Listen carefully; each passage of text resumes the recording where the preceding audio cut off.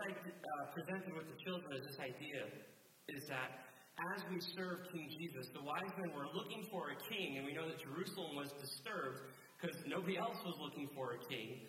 But we know, according to the Scripture, that Jesus is the King of the Jews, God's special people, but the Bible also says that He is the King of kings and the Lord of lords. And what I illustrated with the boys and girls, just using a little fun project, you've probably seen this, is that the more we serve King Jesus, if you didn't see this, the more beautiful and intricate and special our relationship with Him becomes. So it's a little origami project. Maybe you guys have seen it before. It's kind of fun. But it's just a simple cube, like a boy who was born as a king that didn't really look like a king. But the more time you spend with him, the more beautiful and precious he becomes. This is kind of the idea. And that's what your kids are going to be trying to do. If they destroy it, it's okay. It's made out of 6 pieces of paper. It's all right. I'd like to share with you guys a verse, however, that complements the one that I already shared with the children. It's found in the book of Revelation, chapter 17, verse 14. Because the idea is that Jesus came as the King of the Jews, God's special people, but He is also the King of kings and the Lord of lords. We know that one of the reasons Jesus looked different when He came the first time is because He's the King of heaven, and He was the one that made the way for us to go to heaven. We also know that the Bible says that when Jesus comes back, He is going to be the King of the earth, that He is going to implement a time of His authority on the planet and then transition to eternity.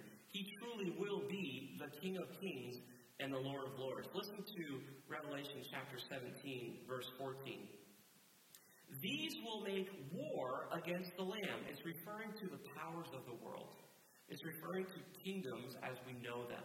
Authority structures, powers, and actual armies. This is what the Bible says. That these entities of the world will make war against the Lamb. The Lamb, of course, is a biblical name for Jesus. But the Lamb will conquer them because He is Lord of lords and King of kings. He's not just the King of heaven. There is a time, the Bible says, that when He comes back, there will be no mistaking Him this time. He will come in His full majesty and authority, and He will be not just the King of heaven, but also the King of this world. Listen to how this verse concludes. Those with Him, those saints that are gathered with Him, those that are a part of His army, if you will, those with Him are called, they are chosen, and they are faithful.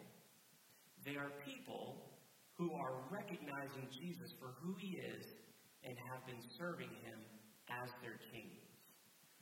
You see, I am so grateful for the way that so many of you serve at River Church, but don't mistake what you're actually doing for 1 second. You are serving the King of Kings and the Lord of Lords. So much so that when He comes back, we will be referred to as the called, the chosen, and the faithful. Here's the continuing illustration for the grown-ups, for you guys, using this fun, silly little cube. And it's the way that you can kind of process this reality in a more personal and tangible way. Like I mentioned, this cube is made of 6 different pieces of paper. And obviously, if you manipulate it correctly and carefully. Did any of the kids open it up as a rose? Any luck? We got Sid, you're an overachiever. I knew that about you. You're getting it. Okay, so if you pinch it in the diagonal way, you can open it up and it can look like a rose. And so, good job.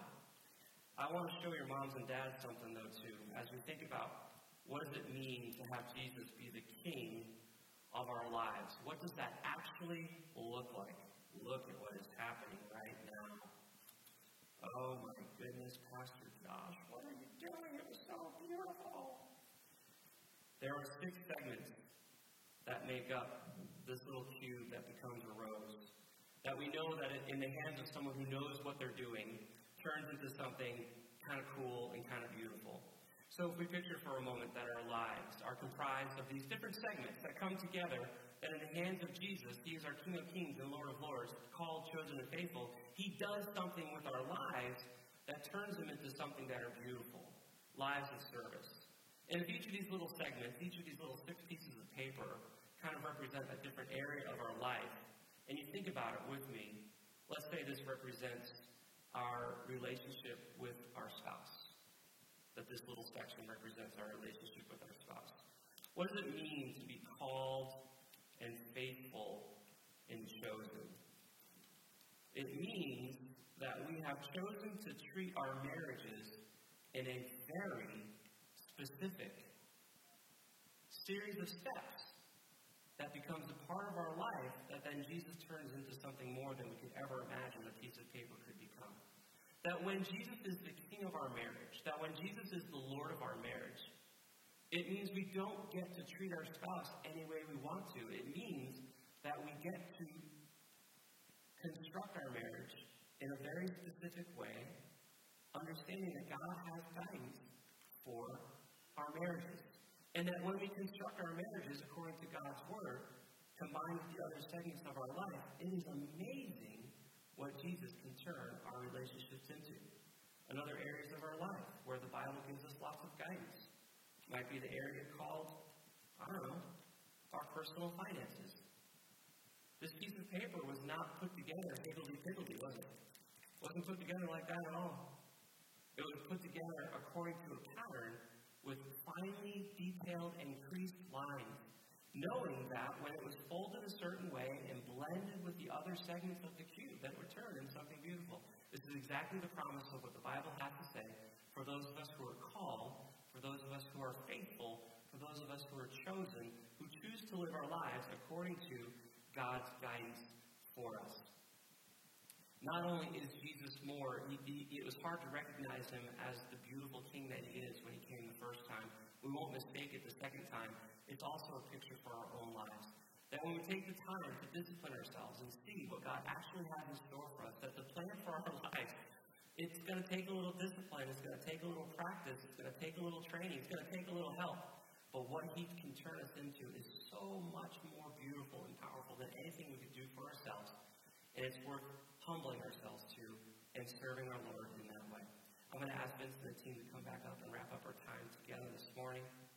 And as we move into just a time of personal prayer, it's something to pray about this morning is maybe someone is here who has never humbled themselves to King Jesus. And you realize, you know what, I've been living my life my own way my entire life. It's time for me to take Jesus' route. And the Bible is very clear how we can do that. How do we fold your life in that direction? It's very simple. Heavenly Father, I've been living my life my own way for as long as I know, and my life kind of looks a little crumbly. Would you smooth it out and fold it according to your plan? I turn from all the things that I know are evil and sinful, and I accept your plan for my life by placing my faith in Jesus Christ. Amen. Those of us who have already made that decision of faith and have been living a life of faith, hopefully this morning was just an encouraging and memorable reminder for us that there is a plan for our lives, that the child who was missed by so many as the King of Heaven the first time he came will not be missed by any as the King of the world, and we have the option and the privilege of being determined and being called his chosen, his faithful, and his committed. And so that would be our challenge for us this morning, to think about the different segments of our lives. How are we obeying King Jesus during Christmas? Would you join me as I pray? Heavenly Father, thank you for this time. Thank you for this place. Thank you for this opportunity to look into your word. We pray, Father, that as we have extra time over Christmas and New Year's, that we would reflect on the different areas of our lives and how we can fold them according to your pattern. We ask these things in Jesus' name. Amen. Would you stand with me as we conclude our time together this morning?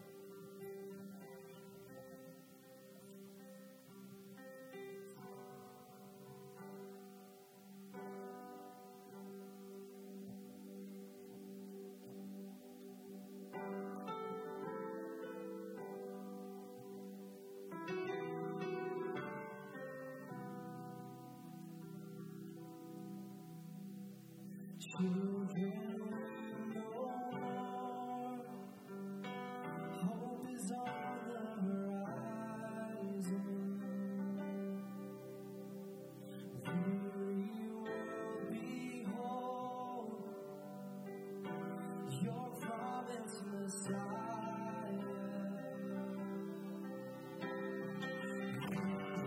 Let your soul be held.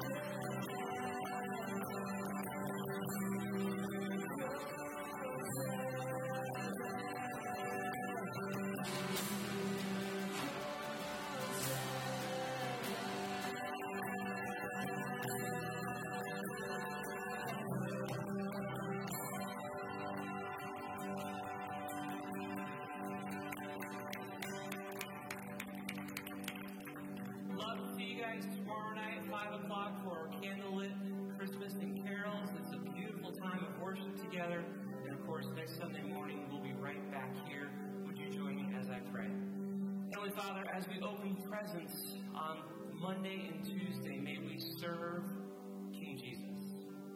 As we prepare meals for families and friends, may we serve King Jesus. As we wrap those presents in preparation for the big days to come, may we serve King Jesus. As we plan for the new year, may we serve King Jesus. As we think about going back to work after having a couple days off, may we serve King Jesus. May we fold our lives according to your word, trusting the end result to be something that will bring you the honor and